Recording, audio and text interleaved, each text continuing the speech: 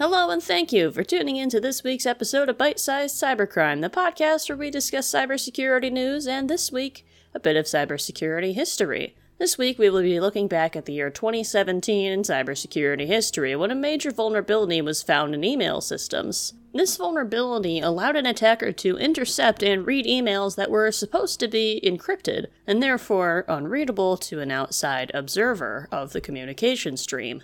Email is generally sent in plain text, but over a TLS or Transport Layer Security encrypted network.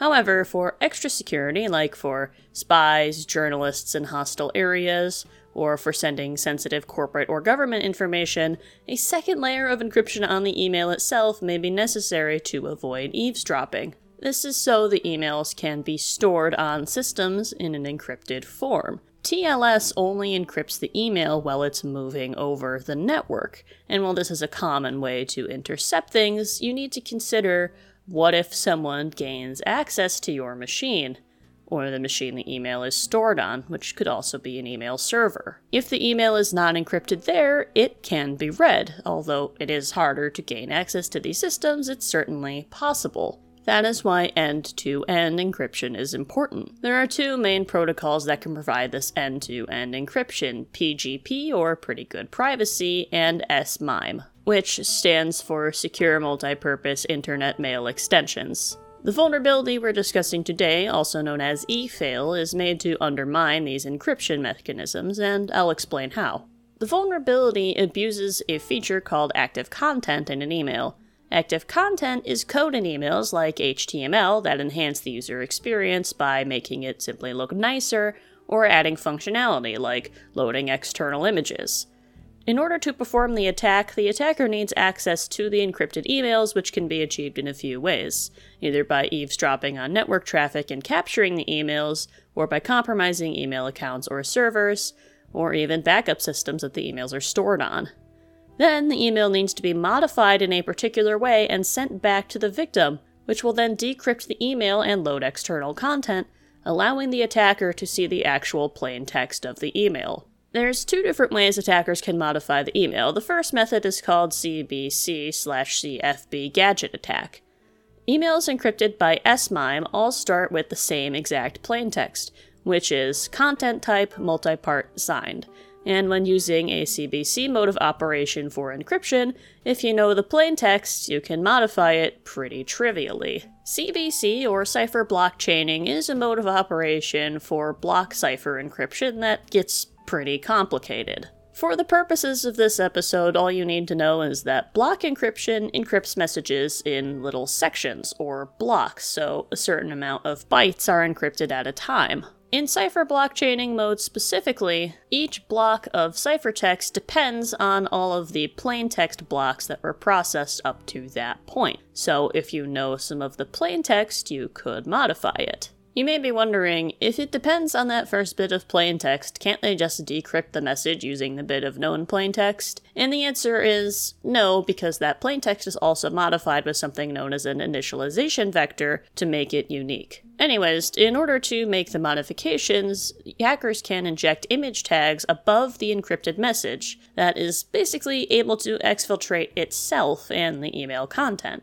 So when the victim receives the email and decrypts it, the attacker also receives the decrypted email. When the email is trying to load the active content, it loads the bit of code that is able to exfiltrate the content. And since that tag is above the part where the email is encrypted, and the email will automatically decrypt when the victim opens it, it sends the decrypted content. This same vulnerability works pretty similarly using PGP, but using CFB instead of CBC. CFB stands for Cipher Feedback, and it's pretty similar to CBC in how it operates, although it kind of turns a block cipher into a stream cipher. A stream cipher is an alternate type of cipher in which each plaintext digit is encrypted one at a time with the corresponding digit of a pre-generated key stream, so instead of depending on blocks, it depends on the current state of the cipher. It depends basically on where exactly the encryption process is. Either way, it acts in pretty much the same exact way as the CBC version of the vulnerability on SMIME, and it is exploitable on any standard email client. Although the PGP version of the vulnerability is still concerning, the S-MIME version is especially dangerous, not just because S-MIME is commonly used in corporate settings, which it is over PGP, but because it was tested to break up to 500 encrypted emails by sending just a single well-crafted email to the victim. The PGP version is a little more difficult to exploit, as PGP can detect modified plaintext. However, the issue is that some clients will merely give the person a warning and not actually prevent the attack from happening at all, even if PGP detects that something is off. The second method of exploiting EFAIL is known as direct exfiltration, and it is abusing vulnerabilities in more specific mail clients like Apple Mail, iOS Mail, and Mozilla Thunderbird to directly exfiltrate the plaintext content of the emails. The attacker has to create a multi-part email with an HTML body with an image tag that is opened but not closed. A second body is created that contains the encrypted message of the email, and the third part is another HTML body that finally closes the image tag. So the encrypted message is basically wrapped in an image. The attacker sends this email to the victim, who decrypts the email. The email client sees an image tag and requests an image from the URL, which contains the plaintext email that is then sent to the attacker. So how do you prevent this type of attack from happening? Well, you could always disable active content, but sometimes that's necessary, and these days you'd be hard-pressed to find an email without any active content at all.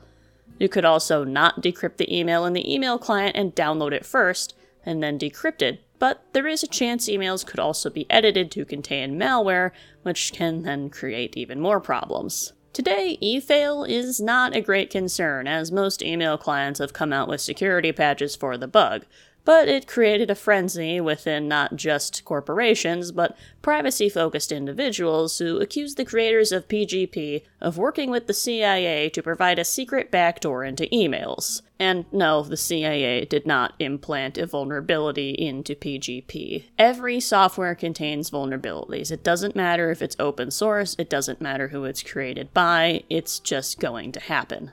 Some people also misinterpreted recommendations from the Electronic Frontier Foundation to mean stop encrypting emails, never use PGP again, when the recommendation was really temporarily switch to a secure communications channel or take some actions to securely implement PGP until the situation is under control. There were no known major data breaches that I could personally find attributed to the EFAIL bug, and this is likely for a couple of reasons. The first being that you need access to the encrypted emails themselves to even perform the attack, which means you need to have compromised an email account or email server. The second reason being that this exploit would be used for smaller scale data breaches or invasions of privacy. After all, I very much hope that not many people are emailing entire databases to each other, encrypted or not. Although it's definitely possible. Since attackers don't really know what they'd be getting when attacking the emails, it's likely they ended up getting information that isn't worth much, or would just be plain difficult to sell. A big thanks to EFAIL.de, the Register, and DigiCert for information regarding this vulnerability and mitigations. And of course, thank you for tuning in to this week's episode of Bite-Sized Cybercrime. And until next time, stay secure.